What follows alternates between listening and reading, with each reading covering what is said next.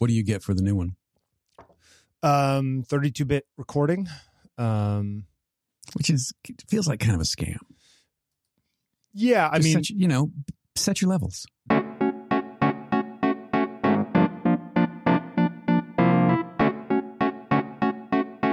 Kids these days with their automatic exposure. Seriously, they want everything done for it. How many things have been recorded without 32-bit float over the past 150 years? Sure. I think that 32-bit float. It's funny when we were recording. By the way, this is on Taking Pictures episode. What did we say? 353. 353. 353. So wait, what is that? 5, 6, 7, 8, 11? 11. Years? No, 3 plus 5 plus 3. Oh, I see. I don't know. Just what do you like? I've been getting into numerology lately, so I'm trying to find connections. You're reading the Talmud? Like, what are you doing? And the 353 is also the same as meat and camera if you add them. Right. Yeah, I lost my train of thought. Anyway, when I was saying when we were recording last week, I noticed because we just clipped on those mics and walked. Well, because with the Rode, you got to plug it into a computer to set the levels. That's a good idea. Actually, it's true. It's not. That's not true. From what I figured out in the last week. How do you set the levels?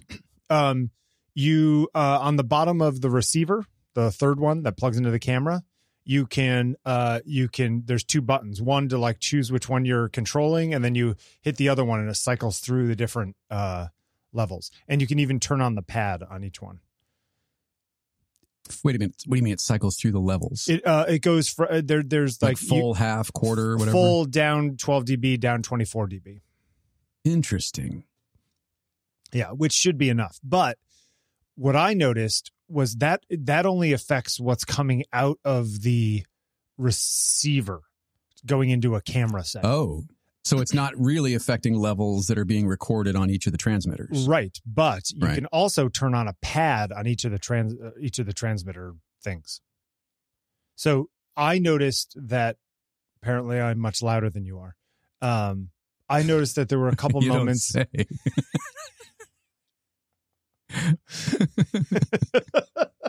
Captain Obvious over here.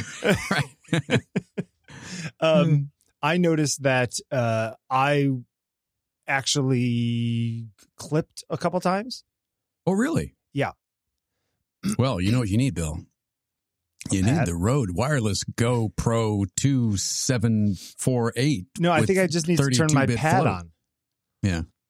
Some people find pads uncomfortable. Yeah. Yeah, so it's still some tweaking, but it's kind of neat tech, I will tell you this. Tom in Michigan said that we sounded all right. Yeah, I really liked walking around. That was fun. It was fun to sort of be in the same space. Yes. But also just I listened to it back. I really enjoyed listening to some of the ambient. There's just a different quality to it. Interesting. Now, would you have preferred had I done some panning and had it be like a 3D representation? No. Okay. Yeah, that's fine. Also, wanted to just say a quick thank you to Andrew in Seattle for his voicemail as well. Thank you, Andrew. I wonder if we explicitly said that if you leave a voicemail, then maybe we can use it on the show, or you're by proxy giving permission to use it on the show, because moving forward it would be kind of fun to cut some of these in, rather than just talking about them. Well, let's say that this is officially if you leave a message, it may be used on the show. Unless you explicitly say otherwise. Whatever you say may be used against you. Can and will be used against you on Taking Pictures. Yeah, it is fun walking around. In person it's always a different vibe, right? Yeah. And you got a $10 smoothie, which was nice. Or no, not even a smoothie, a slush. Actually, my favorite part of the $10 slushie is that in the end, I handed it to you as I hopped in a cab. Yeah, like still half full. And I was like, "What? Okay, there's a trash can here." Did you find a trash can? Oh, yeah, it was right up the street by the bus stop. Okay, good. Here, take this. Hold this for me, won't you? Jeeves, can you please get rid of this? So very Bill. I need to get in the car. I must go. I will give this to you as a parting gift. Yeah. I also, I don't know, when I was younger, I liked art museums, and now I really like art museums, but I'm coming to the place where I'm good going in. I like it better when I can go in, see what I want to see, and not feel pressured to see all of it because it's the only time I'm there, which sometimes happens when I'm in a foreign country or a different crazy city. It's like, I don't know when I'm going to be in wherever again, Glasgow. Right. So I got to go look at everything in the place, Right. Being in DC, because my sister lives down there and you live down there, it's like, okay, well, I can go, today Conrad and I are going to see the Ed Ruscha show at MoMA. Yep. Shepard Fairey just posted about that. Did he? Okay. Yeah, he flew out to see it. Well, it's in a lot of ways, it's sort of a precursor to him, isn't it? Yeah. I mean, you could definitely make the connection. Yeah, absolutely. But I don't feel like I need to go see everything because I live in New York and we're MoMA members. So we can just go in, see it for 20 minutes and head out, if we want. Does it feel, going back to that point for a sec, does it feel not disrespectful? That's the wrong word, but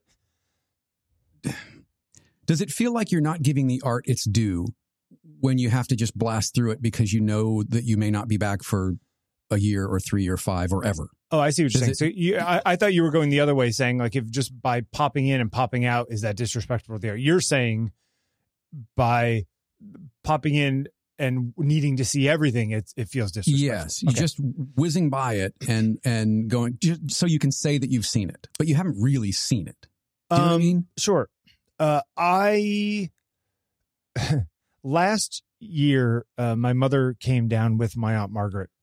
I think I may have told the version of the story on the show. I'll just say the 10-second version. But she had never been to the Met before, my Aunt Margaret, my godmother. Mm-hmm. And so we went to the Met and we walked in the European painting stuff from the 19th century European painting section. And she's looking at one painting, reading the label, walking to the next painting, reading the label. And, 3 minutes later, she's 7 paintings in. Right. And you've already been through the museum and had a coffee. No, well, all I could think in my head was there are 700 rooms like this. Right. Obviously there's stuff that's going to speak to her that's not going to speak to me, but I'm pretty learned in this stuff and I've been here a lot of times. Let me show you some of the highlights, because doing it this way, we don't have a week and a half to see the museum. Right. Read Matthew, Mark, Luke, and John. Don't start at the beginning. Exactly. So I basically said, I love you, but we can't do it this way. Let me show you some stuff because we got a lot to see. And so when I go to museums, like if I'm at the Prado in Madrid or whatever it is, we've been there once. I don't know that when I'm going to go back to Madrid. There were lots of the Velázquez is there. There's all kinds of stuff there that's really cool and amazing. Did I look at every painting for 5 minutes? No. Were there some paintings I didn't look at for 5 minutes? Yes. Were there some I looked at for 15 minutes? Yes. So I'll walk in a room and just look around and see what grabs me and go look at that. There have been times where, say, something that Sandy and I discuss on Speaking of Seeing, I'll realize after the fact, oh my God, I was in that museum and I don't remember this painting. That kind of thing where it got past me because I didn't know enough about it beforehand. Yeah. And had I been there now, I would have taken a lot longer and spent time looking at this thing because I know so much more about it because she brought it up or whatever. That happens sometimes. Yeah. But I don't know what I can do about that. Life is learning, right? Well, I mean, I think it's, you kind of hit on it earlier. You live in New York, so you can go to any of those museums virtually any time. Yep. I'm the same way with DC, and it's changed my relationship to art in that, and it's a little different in DC because they're all free, most of them. I mean, the Phillips collection is pay, but within the Smithsonian system, it's all free, so that you can pop in, and it's why I typically go see a show multiple times so that I can absorb. I can go through it and see what speaks to me. Like the first time I went through Lang, I kind of zipped through it and went, okay, I want to come back and look at this, and this is great the way they've done this, and same with Rothko, and then going through it with someone else to see what grabs them, like to see what you hit on or didn't hit on and how that was different from what spoke to me. I find that really fascinating. So anytime that I can go through it again, especially with another person, that opens up a different world, because you're going to notice things that maybe I didn't notice, or the something is going to connect to you. The speed with which you went through them with me, was that fast for you, normal for you, or slow for you? That's probably pretty normal, because I tend to go through things multiple times. So right. So you move as fast or slightly faster than even I would. Yeah. Well, partially because I've seen that twice already now. Sure. You know, I went to the Manet Degas thing with my friend Bianca's mother, Karen, while she was in town. And she's been taking art lessons where she's been sketching lately. Yeah. So she was going over to all the preliminary sketches and was really into those. Right. Because that's what she's doing right now. Right. You know, so there's also, you know, if I'll go into a show, and if it's something that in any way relates to the kind of stuff I like to make, I may push towards, I really love the composition in that painting. Right. That gives me an idea for some picture I want to take or something. That also can happen, right? Where it's like it might not be the hits. It might not be, for example, while I appreciate the preliminary drawings and I like taking a quick look at them and seeing, look how they changed before they got to the final thing. Right. Those, to me, I just want to jump to the final thing. Because to me, those are the sketches. Like, show me the actual thing. Yeah, you know? I don't need to solve for X. Just show me X. Yeah. I mean, sometimes it's interesting in the same way that, you know, you and I were saying last week that the stuff at the Rothko show. It's like, I don't know that I loved a ton of that art on its own for its own sake. Exactly. But I found it fascinating as a process thing. Yeah, seeing where it led. That was interesting. You could see him chipping away to ultimately get where he got. And you're right. But on its own, as a body of work, if a lot of that stuff didn't have the name Rothko on it, you wouldn't give it a second glance. The first half of it. Yeah. Yeah. So, I mean, so some of it is a process thing, and it's interesting. And I think that maybe we do ourselves a disservice by, you know, we went to the Louvre with my mom in the fall, and, you know, my mother got to see the Mona Lisa, and she got to see, the other Da Vinci's there, and, you know, all that kind of stuff. To some extent, places like the Louvre you need to go there. You need to see the Mona Lisa. So there's a picture of my mother in front of the Mona Lisa. Great. She saw the Mona Lisa, and she spent some time looking at the Mona Lisa. But the Mona Lisa has 700 people around it. It's not like she gets to stand in front of it for 5 minutes, like really looking at the details. So some of it ends up being, I've seen the Mona Lisa. You can see the Mona Lisa better on a computer screen than you can see it at the Louvre. Yeah, sure. You know, but there is something about that shared experience. Of course. Yeah. Absolutely. It's like and you know, in a non-religious way, I see all these things as bits of pilgrimages. You know, it's sure. It's like these are like secular temples to me. You know, it's like, oh wow, I'm in the room where the Mona Lisa is, or I'm in the room where Guernica is, or, you know, like, to me these are cultural touchstones that I have a shared experience with, you know? Yeah. I mean, I to that point, I have a very different takeaway and a very different feeling when I go in the tower at the East Building, where they've got the big Rothko paintings. Sure. And you've got to pass through that Barnett Newman Stations of the Cross to get to it. I mean, that's a much more impactful experience for me than walking through the works on paper. That said, you know, like you said earlier, and we talked about this afterwards, those paintings that are hanging on the wall in the tower wouldn't have been possible if not for that work in the other show. Sure. And in that case, that whole setup up top is purposefully made to feel like a chapel, you know? Yeah, sure. Yeah. So, sure. I mean, it's, you know, they're even cribbing the religious aspect of it. They're pumping it up a notch. Yeah. You know, before we met the last week, you know, I went over to I was in the National Archives, you know, and that's definitely feels like you're in a temple, right? With the book right there where the altar would be, and it's the Constitution. Yeah, right. You know, I mean, it's like it's all set up exactly that way. I don't know. I find it interesting. Yeah. How you doing this week? What's going on? Christmas good? Doing this week? Christmas bad? You know, it was Monday, so you know, I'm glad it's over. Me too. It's always a hard time of year. Yeah. I'm not a huge fan of Christmas, so it's like, it's there. It's stressful, the whole process.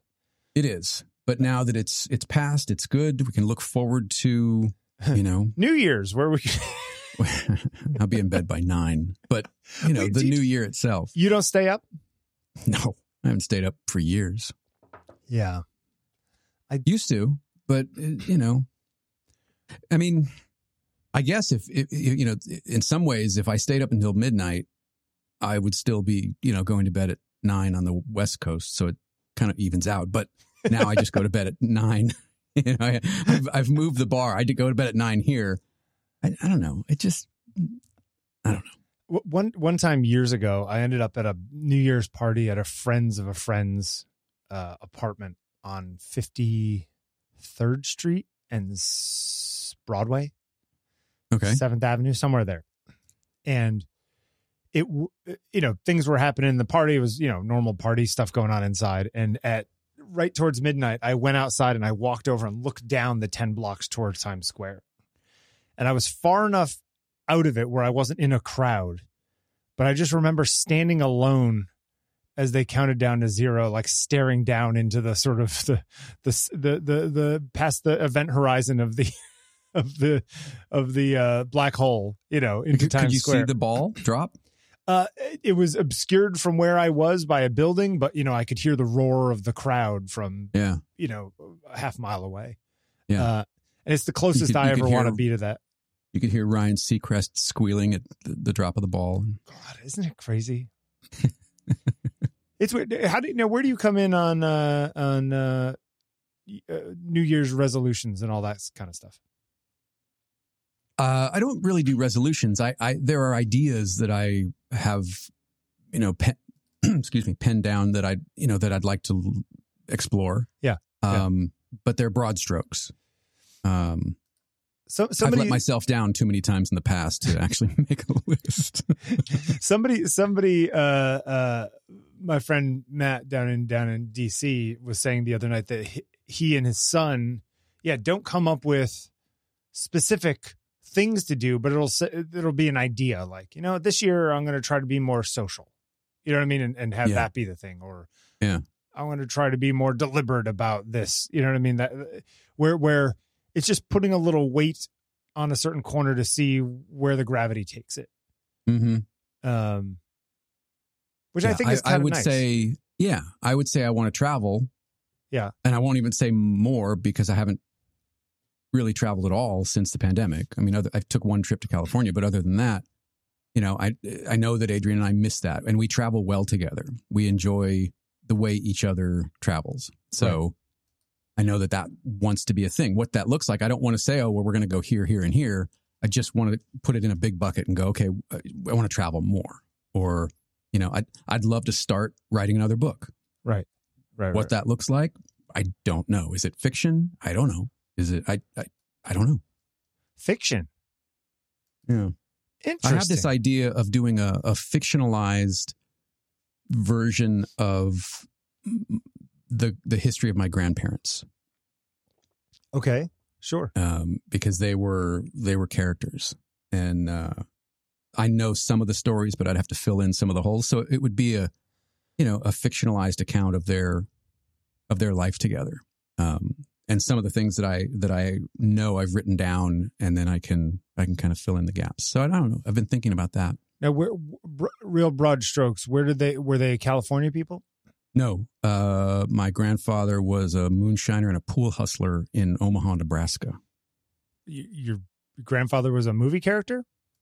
Kind of. Yeah. Really? Yeah. He met my grandmother at a barn dance because he was selling moonshine to the boys. When he took her current boyfriend for $150 at the tables. No, but he did leave him in a cornfield and went back to give my grandmother a ride home. Yeah. Okay, yeah, that's pretty good. You should write that up. Yeah. I mean, and there are a bunch of it does sound like a movie. I mean, people that I've shared some of the stories with, they're like, "Oh man, you got to write this down." Yeah. I bet you it's one of those things where even if you sat down and just wrote down the story, as many stories as you can remember while you can remember them. You know what I mean? Because they're going to fade away. Or read them and just throw the ideas into a microphone, just sit down and talk and talk it out. Just get them all down and see if there's a shape that it makes.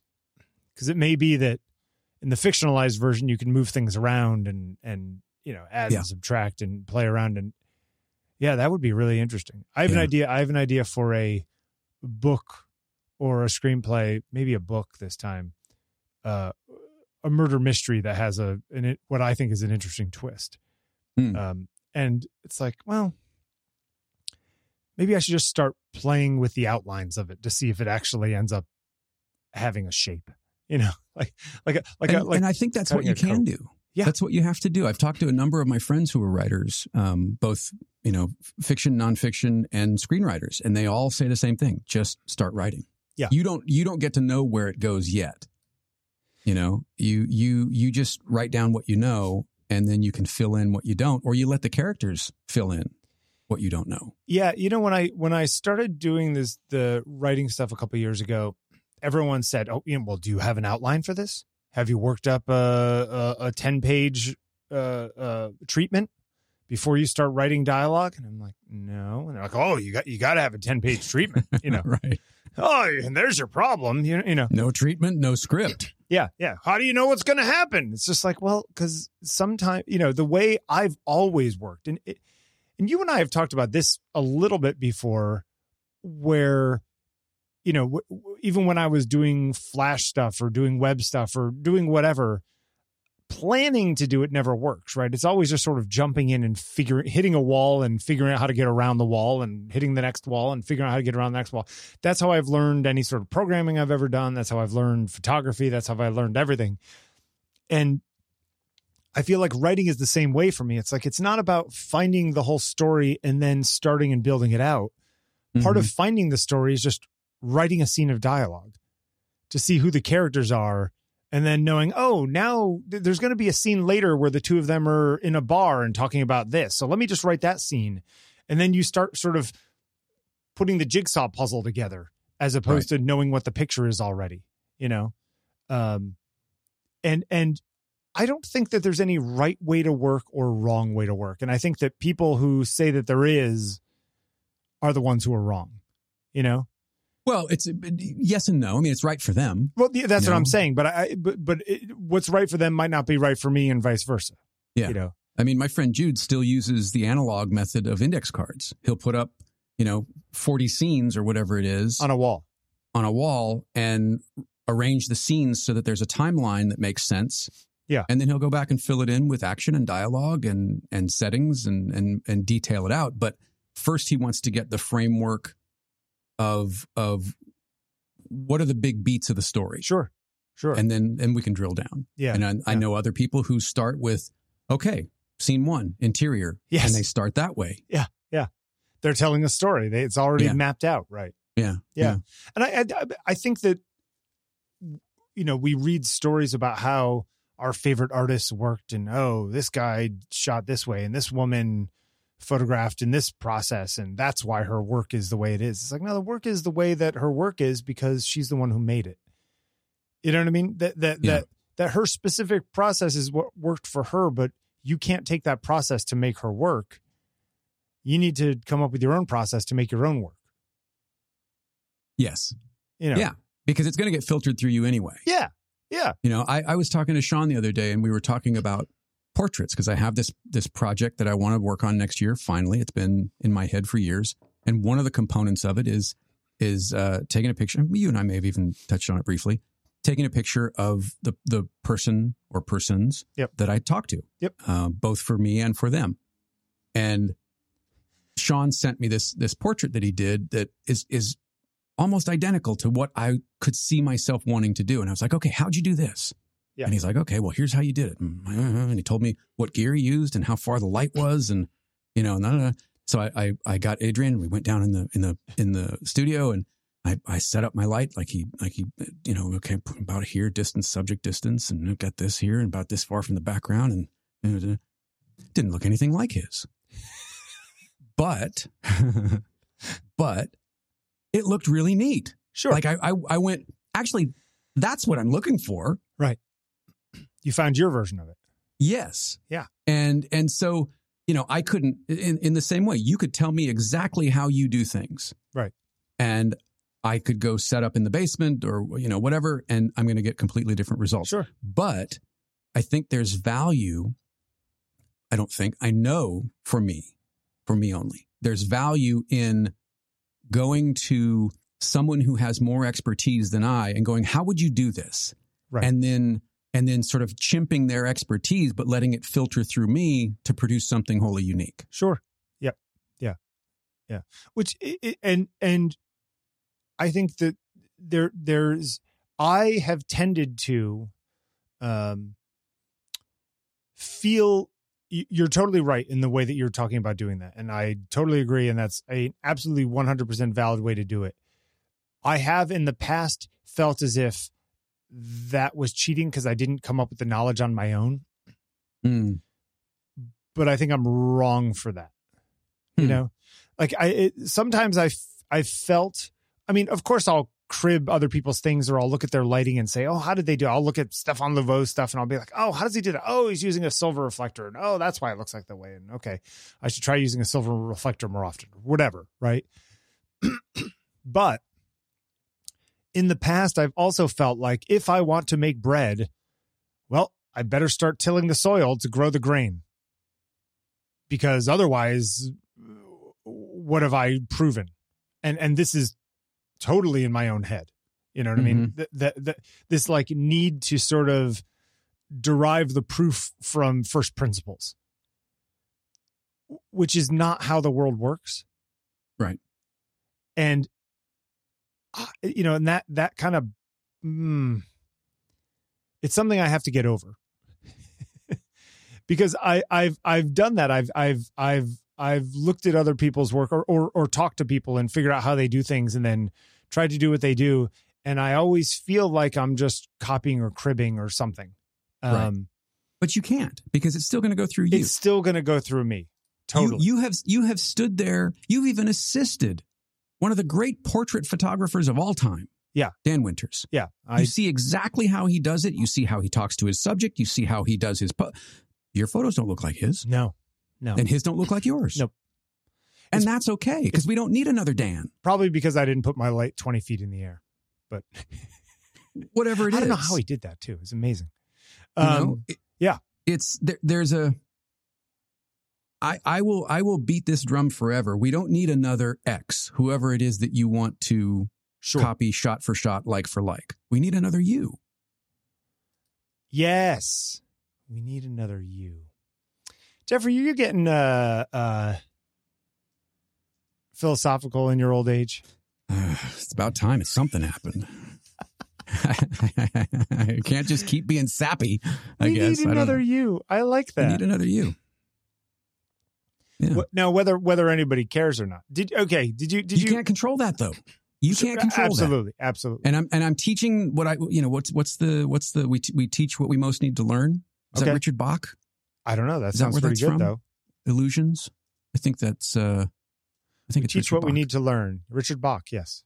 Yeah. Okay.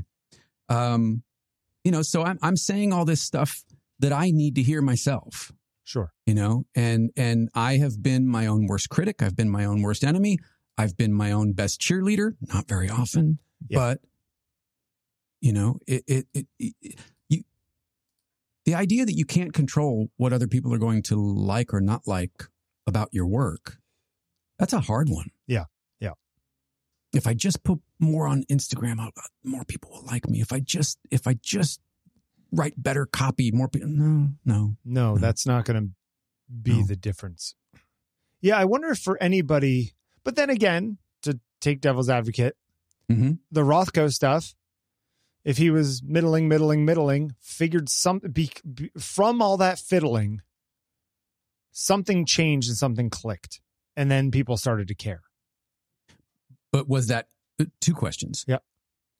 Was that click driven by something internal or something external? Yep. And I don't know enough about Mr. Rothko to know whether that's one or the other. Right. And number two, it doesn't seem like when it clicked for him it doesn't seem like he ever left. He just kept refining, and he just kept doing that thing. Yep. And I don't know what I don't know a lot about him. So I don't know what the reaction was to his work then as opposed to what it is now. I know what it is now. People can't get enough of it. It's been a very good year for Mark Rothko. Right. But, you look at somebody else. Look at somebody like Van Gogh, who never sold a painting. Right. While he was alive. Sure. Or Pollock, who I think, what did Pollock made? What, $5,000 was the most he ever made for a painting? And yes. You and I were even talking about that. Like, Lavender Mist is hanging right there in the gallery. Yep. Is it great? It's great in the sense that he broke through to a place that nobody had been before, and that's pretty great. That's pretty great. He ended up somewhere that nobody had gotten to before. But as you and I were both talking, I find some of his earlier work more interesting than the drips. Yes, I find most of it more interesting than the drips. The drips is like a neat idea, but it's like the Warhol stuff where you're doing like photocopies of people, basically doing the screen printing. It's like that's a neat idea, but like then now what? And you also one other question to add to the myth or the mystery of the Rothko success is maybe it was just that when he came up with that stuff, it was the right time to come up with that stuff. Sure. Maybe it wasn't that as much that he changed. It's just that the world was ready to see what he was doing, or it was in vogue, or the CIA was paying money for that kind of art because they wanted to show up the Soviets or whatever. Right. We have no idea right.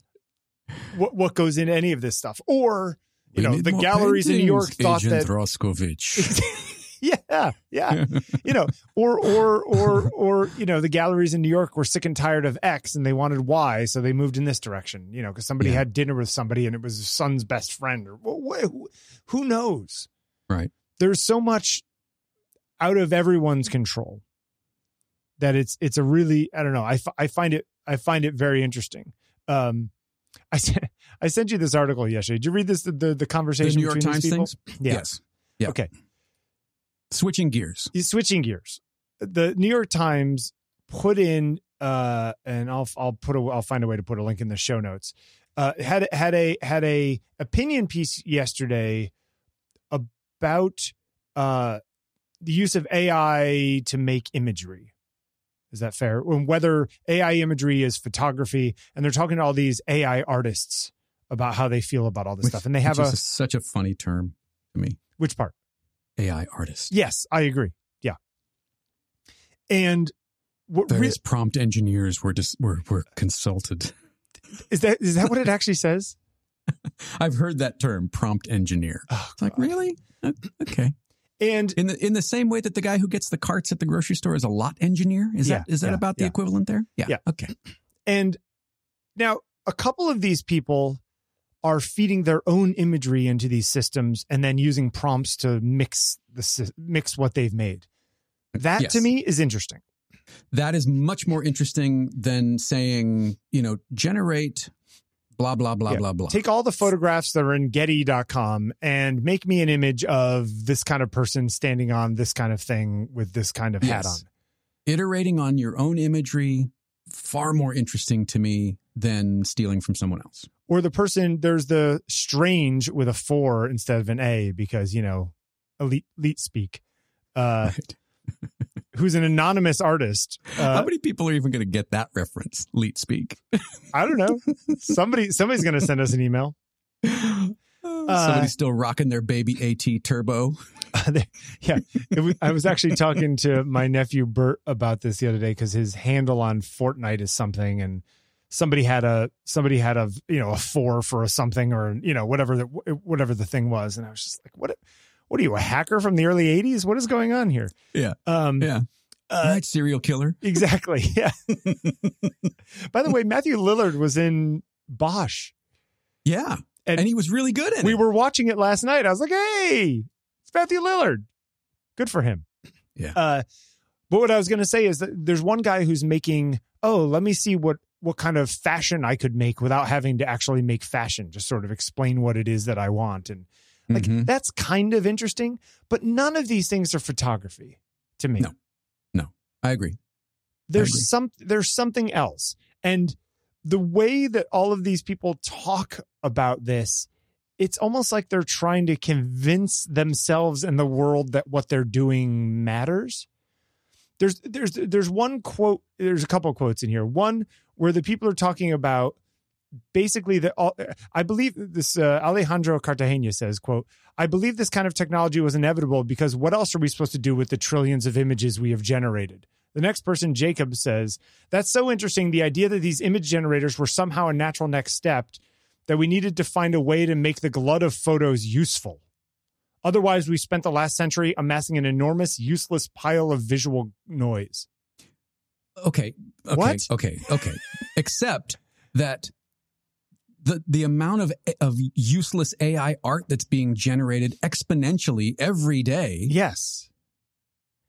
Is not actually adding to the corpus because you're only using the real stuff as the source.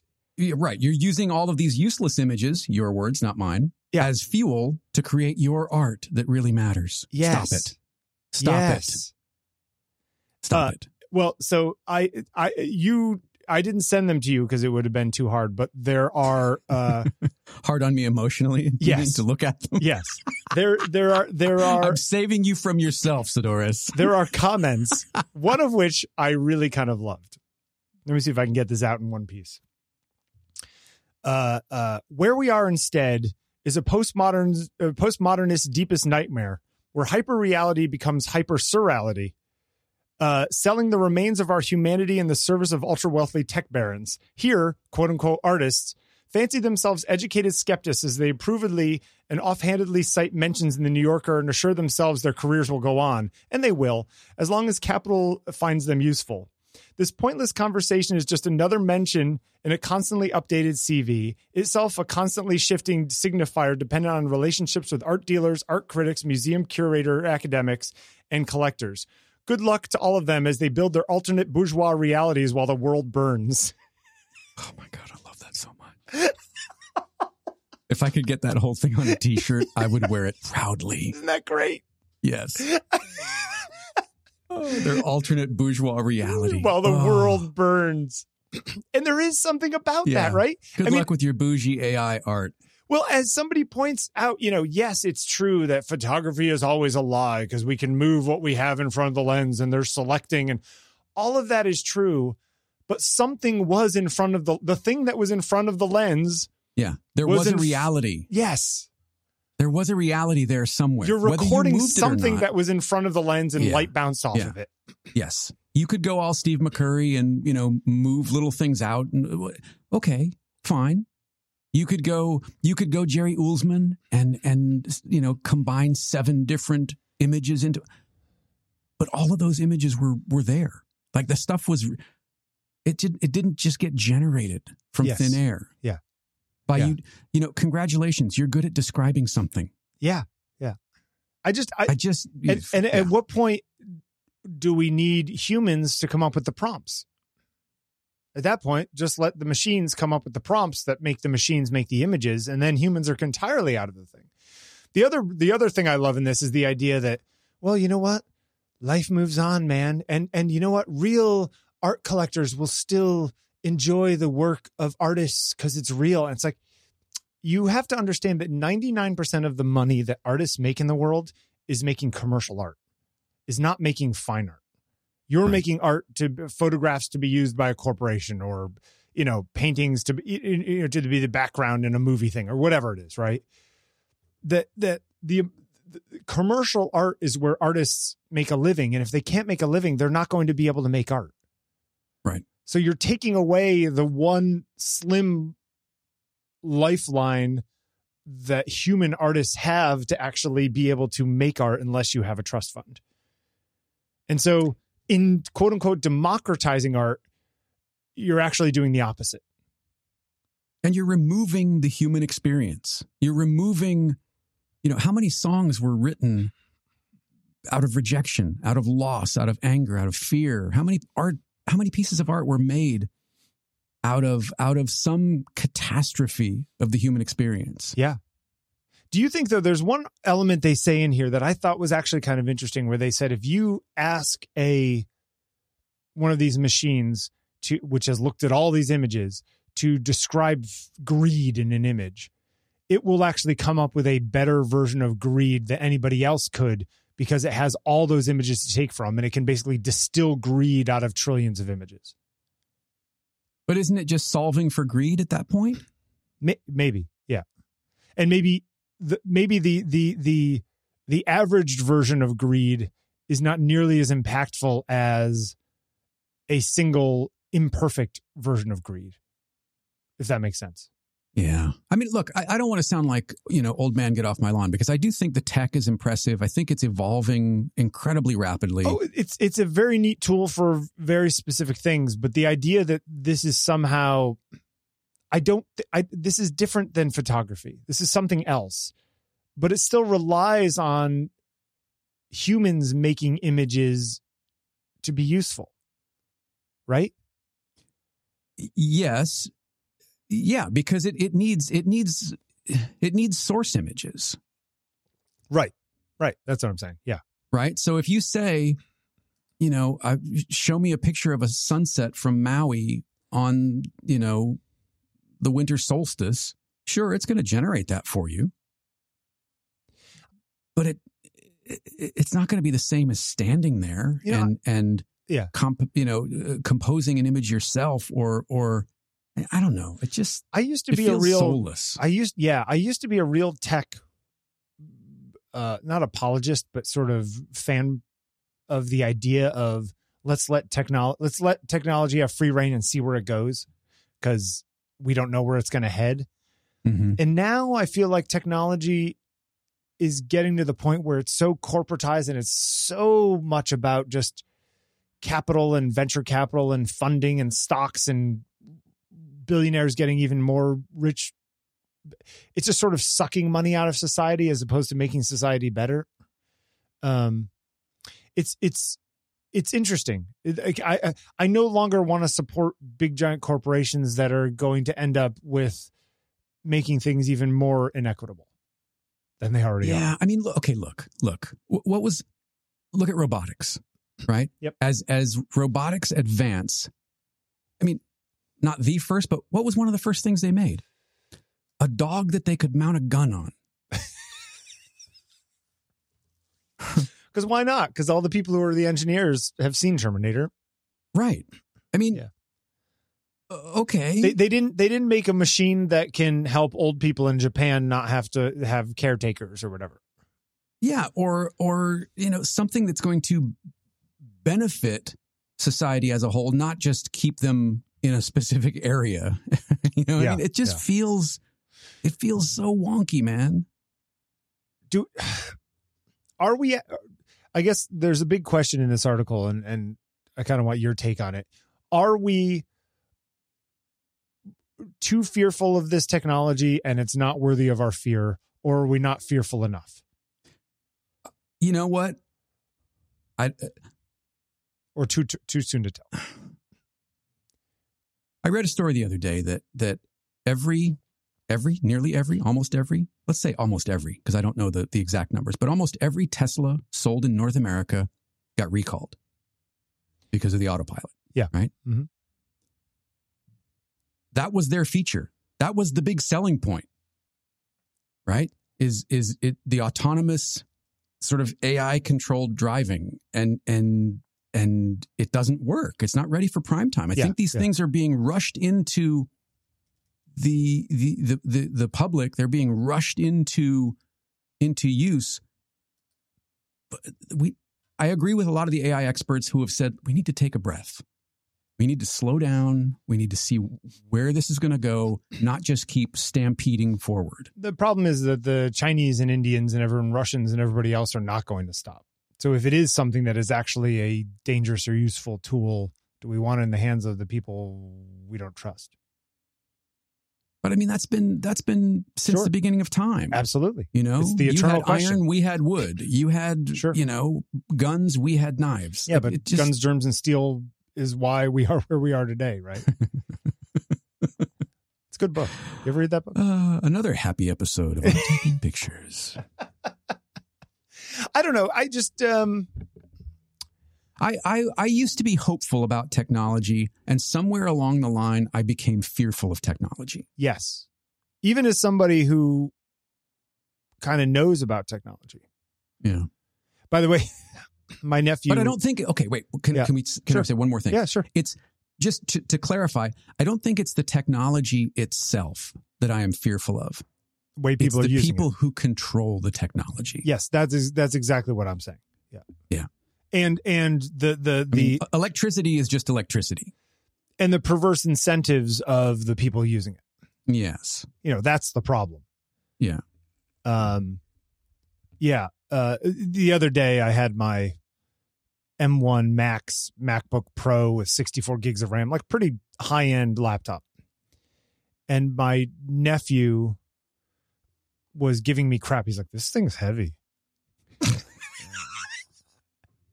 because it couldn't play Fortnite Battle Royale. Because there is no version for Mac. I was going to say it's a Mac. He's like, why is this computer crappy? It can't even play Fortnite. What is this crazy old version of Fortnite you can play on this? It's like from 4 years ago. And I was just thinking how there was a time where I would have built a gaming PC just to prove him wrong. Right. Screw that. I'm going to spend $700 on a gaming PC and make some stuff, But now I'm just like, well, you know what? My technology is a tool that I use to I don't have a lot of technology that is technology for its own sake. And that used to be something I would do. Bert, this particular laptop doesn't come with a blue screen of death. Oh, snap. Bert got a bunch of parts to build a real gaming PC. So he can play Fortnite yesterday. On Monday, so he could play Fortnite. Now, do you have to go down and assemble the thing for him? Because you're Uncle Billy, the computer guy. Well, I am, but his father's also into computers, and Bert is figuring that out. Actually, revised. You're Uncle Billy, the old heavy computer that won't play Fortnite guy. I know. I'm like, Bert, actually, this is a really good computer. It is actually incredibly light for what it is. Yeah. Hand me that controller, would you? Yeah, I can decode 12 lanes of ProRes RAW. Yeah, but I'm getting 30 frames a second here. All my frames are getting over 100. What are we talking about? Exactly. What are we talking about? It's like playing a slideshow. I did feel a little, I felt a little emasculated, I have to say. And you know what? Bill went home and Googled system requirements for Fortnite.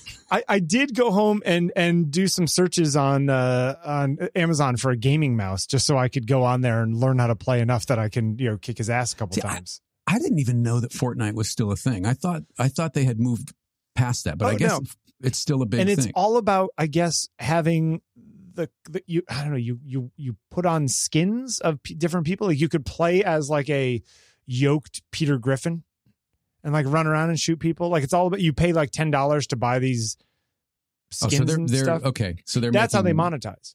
They're monetizing the customization. Okay. Yeah. And so the kids have different skins and different whatever, and you can go in and then you could play an entirely Lego version of it where it's all the same stuff you had, except it's a Lego version of it. That's fun. It's all very weird. I will tell you, I got it running enough on my Mac, and I was like, what is going on? Because there is an old version on the Mac. It's before Epic and Apple started fighting about the whole App Store thing. Right. And so you can play this version, and my laptop's, the battery's going and it's getting hot. And I was like, what is going on here? And I thought, and I go into Activity Monitor, and it's an Intel app. Oh, okay. So I was playing this game in emulation. And I'm looking at Fortnite images now. I mean, it looks, for a game that's free, it is crazy good looking. Yeah. I mean, Warzone is the same way. Call of Duty Warzone, same thing. It's amazing to me that you can play these things for nothing or next to nothing that look that good, And even as part of my crazy thing on Amazon Prime, you can play games streamed over the Amazon gaming system. Yeah. Or like streams the game, which is just crazy to me. Anyway, technology is going in directions that I just felt like an idiot. I remember when I was a kid and my aunt had a Wang word processor at her house because she did word processing as like a side job. Right. And I would bring my discs up there and be like, can I play Wizardry on this? Like, why can't I put my disc in here? And Aw, little Billy spending the afternoon playing with his Wang. And I couldn't because it was not a computer. It was just a word processor. Just a word processor, yeah. And this is, 1985 or something. But I remember thinking like, oh, this thing sucks. And now I think about it, I'm like, cool. It was like a Wang word processing terminal. That was actually kind of cool at the time, if I'm looking at it from today's point of view. And I totally just got that from my 13-year-old nephew. Well, and now I got schooled. Microsoft just brought Xbox Game Pass to the MetaQuest headset. So you can play cloud gaming on the MetaQuest with its giant, virtual screen inside. If I bought a MetaQuest, I could then play Fortnite in 3D or, inside the headset. Yes. With my nephew. Yeah. That's a great idea. It's, how much Dramamine does the world have?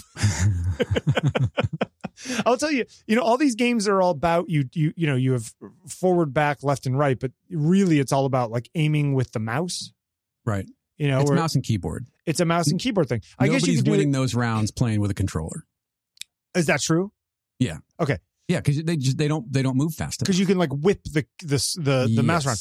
But either way, you can't really do it with a trackpad or a trackball. It's a real mouse kind of thing, I think. Yeah. Yeah. Because I tried doing it with the trackpad on the laptop.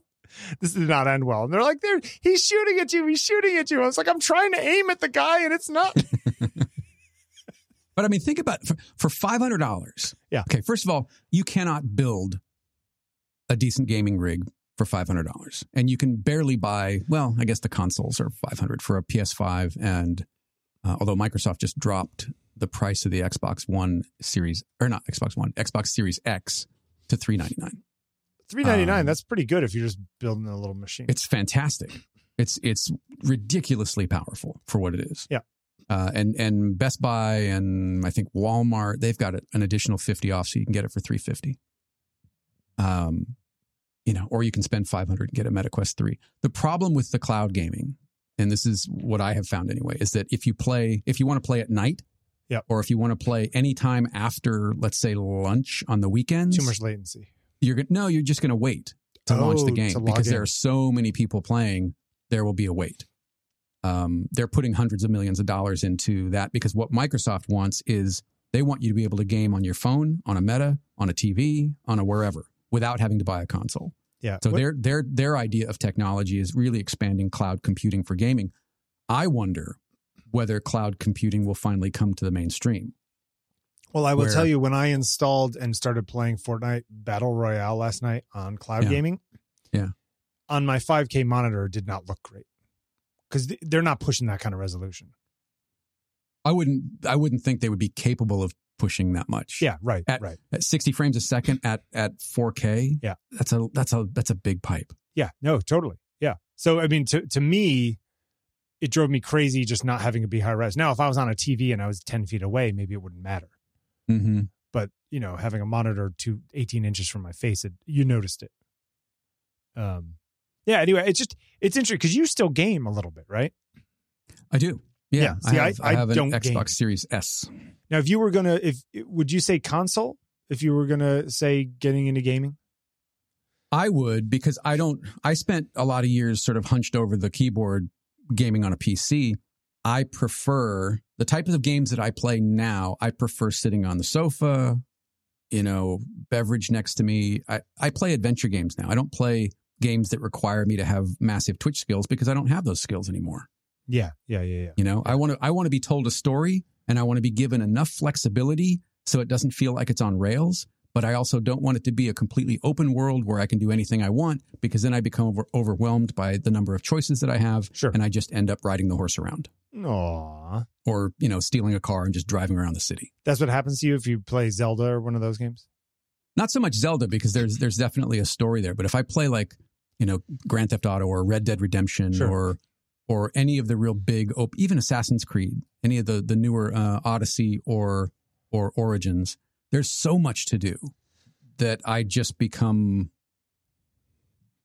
anxious about the whole thing, and I just end up walking around the land and talking to people. You know, I felt for a long time that I didn't want to get into gaming because it would just suck my time up, and it felt wrong, you know, to be wasting time, feel like wasting time playing games.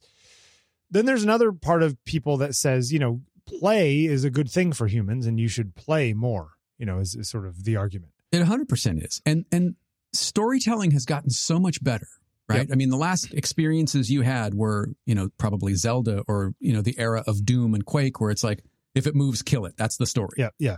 Whereas now, my gosh, there are such great storytellers that are using gaming as their medium, but they really are just telling stories. It's interactive cinema.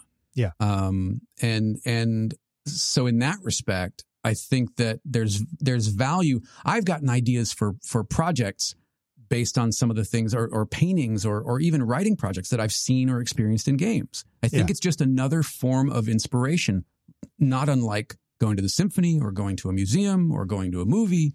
You know, you take the inspiration where you can get it. And I don't think that at least for me, I'm not willing to cast off gaming as simply entertainment because it's become so much more. Yeah. I was thinking of getting the new Baldur's Gate, which everyone says is amazing. Supposed to be incredible. Game of the year on a lot of people's lists. But I also know that when I used to play Wizardry and Bard's Tale and Might and Magic and all those games, that this is sort of the latest version 30 years later of, it was not good for my psyche. You know, like it got messy real quick. You know, I spent way too much time playing it. And, you know, per our conversation last week, people like you and I who have more free time than most, maybe that's a bad idea. You know, that's just kind of where my brain was playing. I don't know if that's true or not. You know, it's interesting. I used to put a lot more I spent more time playing games when I had less of it than I do now. Oh, interesting.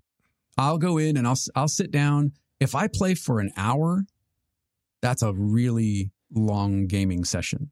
Oh, okay. I'll play for half hour at a time, 45 minutes at a time, and then I'm done. I couldn't do, you know, like I have friends who you know, they go on these 5 and 6 and 7 hour raids of dungeons. And I'm like, I don't even understand that anymore. I don't understand 7 hours. Yeah, I really don't. So I think if you could do something as simple as set a timer and go, look, I'm going to play for a half hour at a time. It'll take you forever to get through Baldur's Gate because it's probably 70 hours or some craziness. But, you know, it's at least giving you the experience. You know, I tend to treat these things as like a half hour or an hour television program, and then I'm done. Okay. All right. And I'll come back to it. It takes me forever to finish anything, but I don't want to get sucked into that world, to your point, of everything else goes away because I've got to clear this dungeon before I go, you know, finish this project for a client who's paying me, you know, whatever. My wife's standing behind me, Bill, we got to eat dinner. Hold on a second. You know, and then she does the classic thing where she comes over and just pulls the power plug. What? I didn't even save my characters, Mom. I'll take out the trash after dinner. I feel like that's how it is. I totally feel like we were doing that to my nephew. It's like, come on, Bert, we got to go. He's like, just 1 second. I'm in the middle of it. Hold on. Yeah. Hey, I mean, maybe you should get something like a Switch where it's so I could carry it around at all times and play with it. Oh, that's right. No, I wasn't thinking that. I was thinking that like it's not really powerful enough to play AAA games like a Baldur's Gate, but there are other things that you can play, and the style of games that it generally has are maybe easier to kind of dip in and out of. Sure. I have a high-end iPad too. Can I play any of this stuff on my high-end iPad? You absolutely can. And you can get Game Pass, Microsoft Game Pass, and play all the Game Pass stuff. Okay, because I have an M1 iPad, so I should be it'll work fine. I'm playing, it's fine. All right. So maybe I'll get it. What does Baldur's Gate cost now? What do these games cost? $29.99? No, $60. AAA games now are $70. $69.99. Wow, they really get you, don't they? Yeah. But I mean, think about it. Games haven't gone up in price in decades. I mean, they were $59 for, 20 years. It's true. And you know what? If it's $60 and it's giving you, 30 hours of fun or 50 hours of fun, then it should be fine, right? Yeah. Yeah. I mean, yeah. All right. Everybody's looking to be the next GTA. Right? That's Grand Theft Auto. I know what that means. Yeah, that's the target. GTA has earned, I think it's over $8 billion. How's that possible? GTA 5, not the other games combined, just GTA 5 has earned. I think I read the other day it was as of late 2023, around $8 billion. All right, Baldur's Gate 3 for the Mac on Steam right now, $53.99. Yeah. So, plus there's a digital deluxe edition DLC. What is the downloadable content for? Usually just probably more missions, more dungeons, etc. I got to pay for that now. I got to pay for everything. Yeah. Here, GTA 5, 190 million copies shipped, over $8.5 billion in worldwide revenue. Wow. That's just crazy. Yeah. Well, you know what? Good for those people. Hey, we got a question here from Perrin Bishop Wright. Hey, hello. How are you? The topic of Arturia gear got me wondering if you've ever looked in the world of using MIDI controllers as a Lightroom control surface. Last week got an Arturia Beat Step to use with an LR control plugin for Lightroom. Yep. And peltmade.com. There's also an open source project called MIDI to LR that does something similar. It's super cool. Great way to be able to have more DAW-esque experience. Keep them coming. Have you played with any of this stuff? I haven't, but it's an interesting idea. The Beat Step is it's a little sequencer. It's got I think it's got 16 knobs and 16 pads on it. I think if that's the one that I'm thinking of, or it's either got 8 or 16. That could be used. I think it's 12 and 12 by what I'm looking at here. But basically what you're saying is that these are totally programmable buttons and whatever it is. We can make them do whatever we want. So let's make one be exposure, one be white balance, one be shadows, and then you can zip between pictures. I question the efficiency because they're not labeled. So now I have to remember that encoder number 3 is contrast, not vibrance. Sure. I mean, I'm sure once you get the muscle memory down or you could stick little pieces of sticker tape if you really wanted to, right? Yeah, maybe. For me, I've never found, I don't edit. If I was a wedding, let me start this sentence over 17 times. If I were an event photographer and I had to go through and tweak 500 pictures. Yeah. I feel like this might make sense in the same way that, the people who are serious colorists are getting the triple trackball controller stuff for Resolve or whatever. Yeah. For me, my limitation is not that that it takes too long for me to mouse down to this and slide the slider. Right. I don't know that I would find even DAW-esque experience, he says, which is true. And while I have, mixed on SSL consoles before, I don't find that it's the actual turning of knobs or moving a mouse to turn a knob or a controller that is the thing that's slowing down my process. I haven't mixed on a console in 20 years. Right. But I've mixed music since then, all in a box, as it were, as they say. So for me, I don't know that this would help. But didn't we earlier on in the run of the show, one of those companies sent me the ones that click together with magnets? It was pretty primitive at the time, from what I remember. There's another company called Loopdeck. Okay. That does. They're similar to some of the Elgato Stream Deck things in that there are little programmable tiles screens. Yes. And one of them's even got like a jog shuttle wheel, I think. Yep. I could see that maybe being a little more useful because, again, you're seeing what these knobs and dials do. I mean, to go back to the gaming thing for a second, I game so infrequently that when I go back to playing a game, I either have to start over or I have to go look at the manual because I don't remember what the buttons on the controller are controlling. Right. So for me, something like this, I think would be, to your point, unless I'm editing photos all the time, by the time I got back to it, I would have forgotten what I set it up to do. Sure. Yes. Yeah. And this Loupedeck one, there's already built-in ones for shadows, highlights, clarity, exposure, blacks, whites. I also don't know that in the same way that when I have edited photos on an iPad and I'm making decisions with a pen versus a mouse, I feel like I make different and arguably worse decisions. Huh. Like Is there something about the accuracy or? I also, even though the screen on my laptop is just as accurate as my screen here, like they're both the same brightness, they have both the same curve. If I'm sitting somewhere and I make edits on my laptop and then come home and look at them on my big screen, I think that I must have been smoking crack while I was making those decisions. It's always been. I can't make good decisions on a laptop. It's part of the reason why I never use a laptop as I couldn't just, there are people who just, I have a 16-inch laptop and that's my computer. It's like, I don't, there's something about another screen and I don't know, there's something about the size. I don't know what it is. But one time I edited and retouched on an iPad and then came back and had to redo the whole thing when I sat down at a real computer. I know people are going to give me crap for saying real computer. Right. For me, it just doesn't feel natural. And maybe it's just that this is what I've been doing for 20 years. And for people who are illustrators and people who use pens all the time, using that feels more natural, or people who are used to turning knobs need knobs for their DAW or knobs for Lightroom. For me, it doesn't make much sense.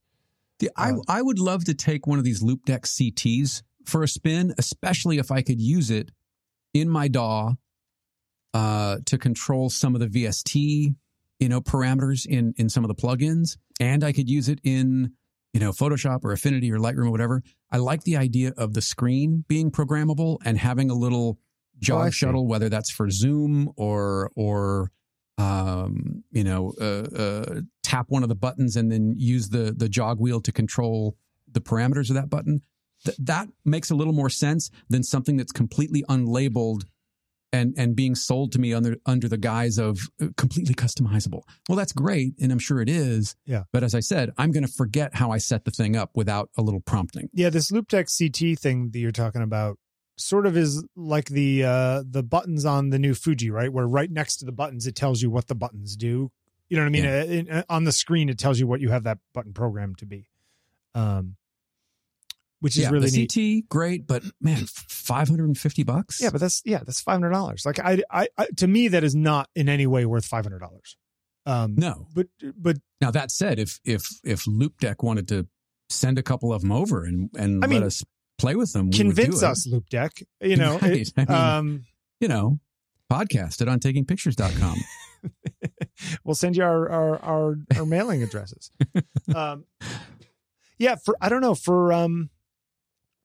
It's just not the way I work.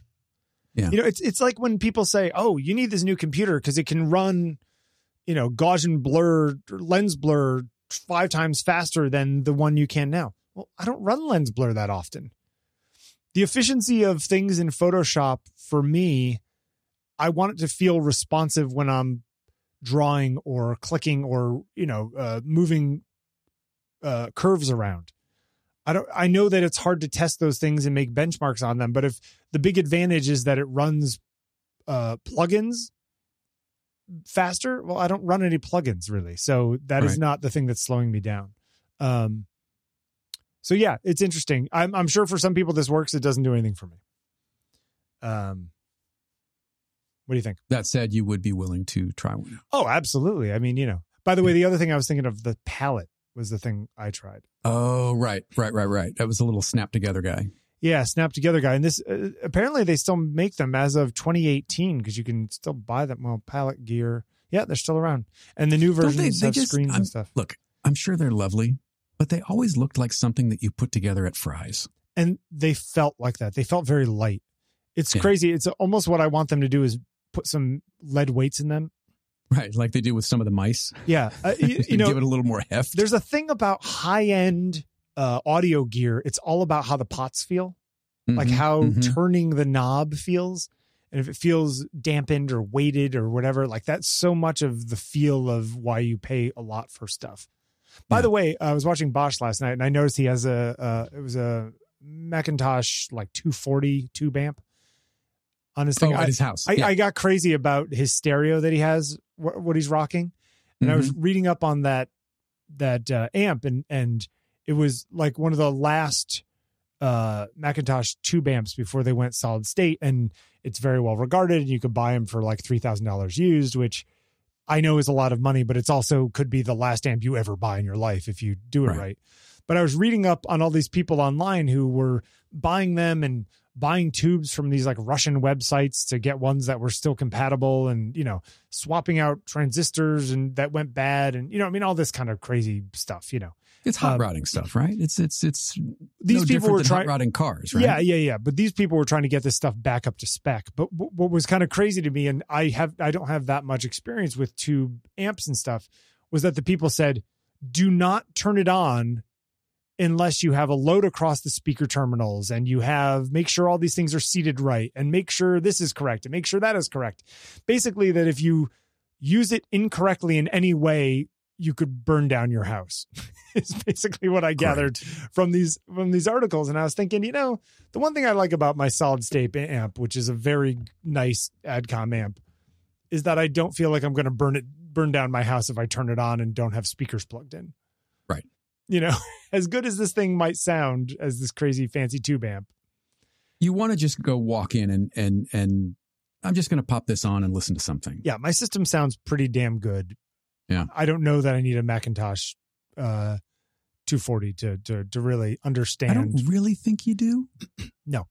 In your, you know, apartment in the middle of New York where it's not a pristine listening environment. Yeah. I mean, if you're gonna build yourself a chamber. Okay. Well, the funny thing is, I mean, my stereo is pretty high end and yes, and it's fine. Like, is that going to get if my stereo is a 93 out of 100, do I really need the last 7/10? You know? Right. Although a friend of mine, and you might like this actually, whose house we went to over Christmas, had a Rensilva, WRENSILVA. Let me see if it comes up. Espresso machine? No, modern stereo consoles that look like old school stereo consoles. Oh, okay. I'm sending you a link in the thing. Yeah. Have I seen these? The ones that are they walnut? Is that what I'm saying? Yeah. They had one the other day. And any good? Yes. It sounded great. The only thing I didn't like about it, and I don't know if it was the records or something that was going on. Wow, they charged $10,000 for these things. See, for $10,000, you're buying it for the looks. Yeah, but for $10,000, you can get a beautifully restored vintage console. Or for $10,000, you could buy a Macintosh 240 and you could buy Bosch's stereo system for less than $10,000. And that's going to sound way better than this thing.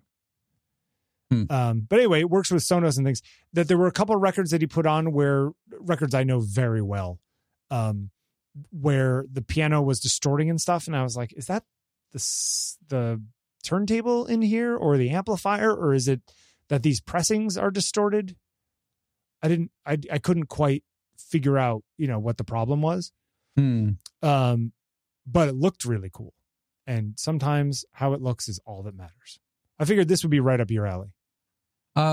It's interesting. They're neat looking, but knowing that they don't sound very good relative to the price, I would rather have something that, if I'm going to have something that doesn't sound very good, I'd rather have something from the mid-50s that I know is a legit piece of furniture from the mid-century. Yeah, or buy one of those from the mid-century and then, mod the hell out of it. Swap the speakers out for really high-end things behind the grills and all the rest of it.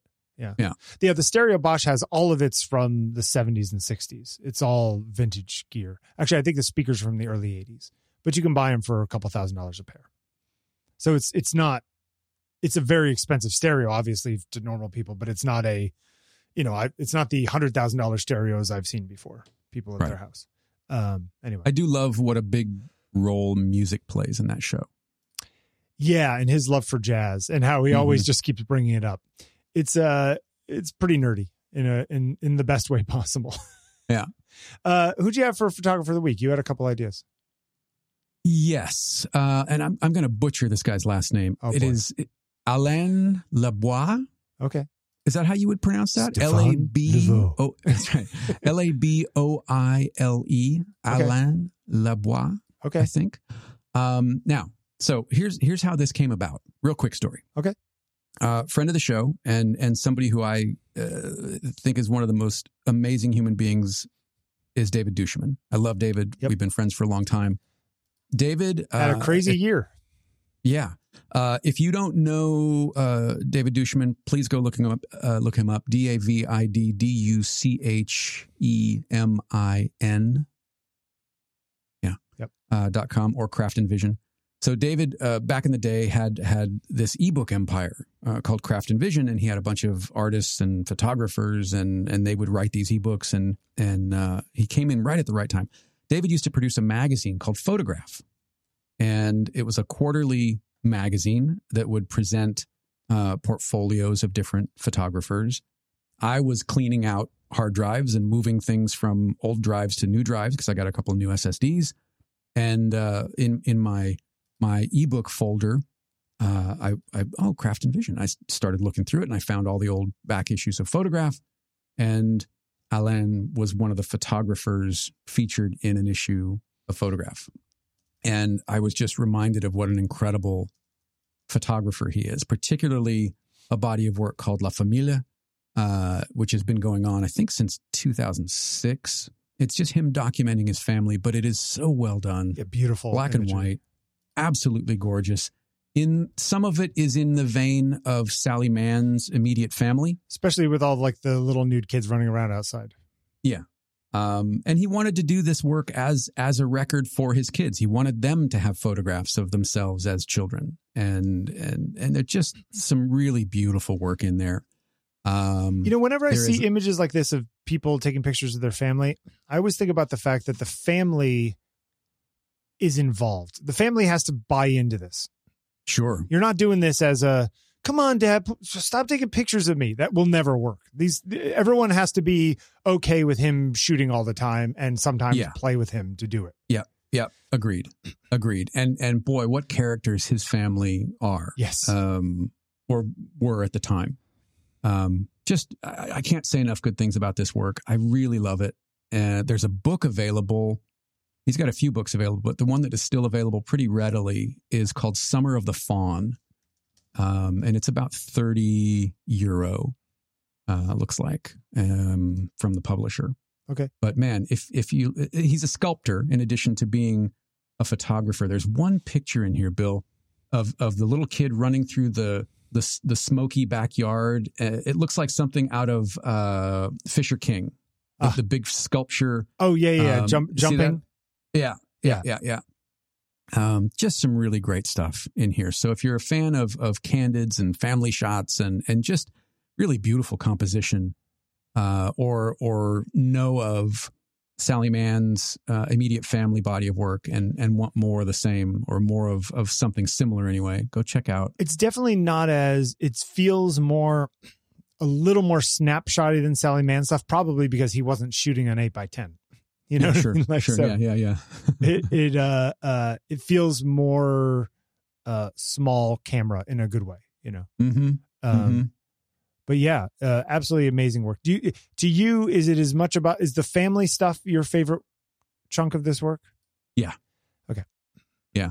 I've ordered a copy of the Summer of the Fawn book, so I'm curious to see it. One of the things that I don't like about it, I looked at a flip through of it, and either he or the picture editor or whoever designed the book, this is something I feel very strongly about this. So stop putting double truck images with the subject in the gutter. Oh, that's the worst. Stop it. Like if you can't do that, just put it on one side and leave a bunch of empty space. Yeah, I'd rather have a smaller and whole picture. Yeah. Exactly. If you can't afford a gatefold that folds out, please stop putting landscape format images as double truck images with the main focus of the subject going through the gutter. Yeah. It doesn't make any sense to me. It's a poor choice. Yeah. You're not doing any good for the photograph. You're not making me want to see more. You're just making me focus on the fact that you know, you don't have really great compositional skills when it comes to laying out a book. Maybe AI did it. Maybe AI did. And there we are. And there it is. Yeah. So that's the only complaint that I have about the book from what I've seen in the flip through is some of the really great images in this body of work they did as double truck images and they cut right down the middle of it, which is goofy. Well, we're going to, I'll put, I'll use one of these as the image for the post on the website. Very, very good choice. How'd you find this guy originally? I'm sorry, just you saw his work on the Dushman thing. He was in one of Dushman's magazines, one of his issues of Photograph, which I don't know what issue. You can't get it. Well, actually you can. You can still buy all of the. Okay. Wait, real quick. You want a master class in merchandising? Go visit David Dushman's website. I will tell you, this guy, I love how on point David is. In merch, you can buy collections of his books. You can buy, it's just great. It's great. Everything that he's done, his complete body of work is still available, and I just love it. I can't say enough good things about him. I will also say that seeing him rocking the new foot, because David lost his leg, and he's got one of those kind of running blade things. And seeing him move around on that thing is very heartening. It's kind of amazing. He was up and around in no time relative to. Yeah, he was just like within 3 days. I was like jogging with it. Yeah, and it's just to be able to not be able to move for so long and then be able to do that has to be exhilarating. Yeah. And again, another example of per our thing last thing. It's like you and I are so lucky in so many ways. Yeah. Yeah. Sometimes you see that kind of thing and you think, yep, stop complaining, get moving. Yeah. Yeah. He's a good guy. If you're unfamiliar with David, really good guy. He's a terrific photographer. He's an even better writer. And I've said for years that he will be more remembered, I think, for his words than for his pictures, and his pictures are damn good. Yeah. So anyway. If you guys want to get a hold of us, 929-390-1916. And remember, if you leave us a message and don't say otherwise, we can stick it in the show. And podcast at ontakingpictures.com to send us both email. We love getting email. We love getting voicemails. We love hearing from you guys. We love you going to iTunes and rating the show, as long as it's a good rating. No, rate it anyway, even if you think it's bad. But what are you doing listening to it if you think it's bad? I mean, we hope it's good. I would think that people enjoy the show. They say they enjoy the show. I hope. I think that's it. We will talk to you in the new in 2024. Oh wait, yeah, because it's 27th. Is that? That's wild, right? What year was Blade Runner? 82. No. What year was it supposed to be in the future? Oh, 2049. That was the last one, though, wasn't it? 2019. Sorry, 2019. Yeah. Finally, we get the right answer. Is it 2019? It's 2019. Sorry, 2049 was with Gosling. Right. So we're already past that. So forget it. But we'll see you in 2024, and it's going to be an amazing year. I'm putting it down right now. Really? Yeah. It's my New Year's resolution is to make 2024 an amazing year. My New Year's resolution is to get through 2024. Well, then I think we can do that. I think we can make that work. If I and we can get through it, ain't no way through it but to do it, as they say. Yeah. Do they say that though? Heather had a friend from Vermont whose father, one time we were doing this. You ever see that thing I did where I made did a ripoff of the Rockwell thing where the people are talking in each other's ears? Oh yeah. Yeah. So one of the guys who was in that was wearing what's called a chamois shirt, which is like this, kind of fluffy kind of button down kind of thing, that they wear up there, like a flannel. Yeah. They call them chamois shirts. And he was trying to get into the mode of being like his grandfather in Vermont. And all he would say is like, the only thing between getting it done or thinking it and getting it done is doing it. Right. And that's, right. And so you just sit there. The only thing between thinking and getting it done is doing it. And so whenever I think about stuff, I think, yep, just do it. Wait, are we going to get sued by Nike? Can I ask you one question before we go? Yeah, sure. When's Perry coming over? Tomorrow, actually, I think, or the next day. I gotta text him right now, actually. All right. So by year's end, you get it on this year's write-off. By year's end, you could have an S a second. Yes. Although I sort of came around to the idea that I'm definitely selling the one I have, whether or not I get the new one. You have to. Yeah. That was 90 seconds in. I'm like, yeah, take this back. Right? It's not just me. Bill hands me this camera and I'm like, no. So I'm looking at it. Take a couple pictures. Click, click, click, click. Nah, take it back. It doesn't bring any joy. But you know what? We're moving on to the new world, and we're gonna make the world a better place. Hey, listen, I could get another Z for $2,000. The wide angle lens that mine is getting a little funky because the clutch is broken. Used to be $1,000. Now you can get them for $350. Why would I'm not going to say it. I'm going to leave it alone. Why don't I just use the Pentax? I didn't say that, but that's what I was going to say. Hey, by the way, excellent editing on the fade out of the last episode. I don't even remember what was happening.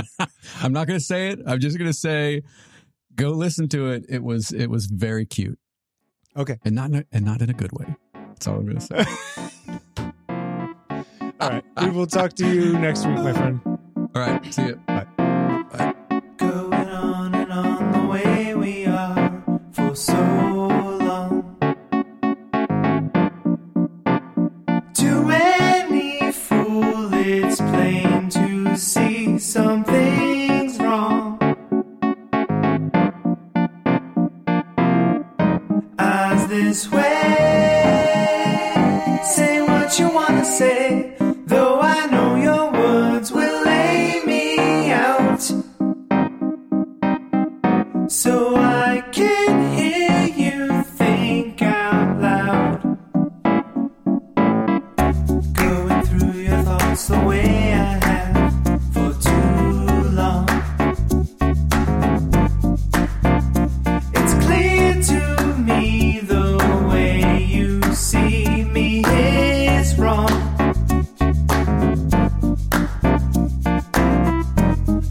This way, say what you want to say. I know what you will say will leave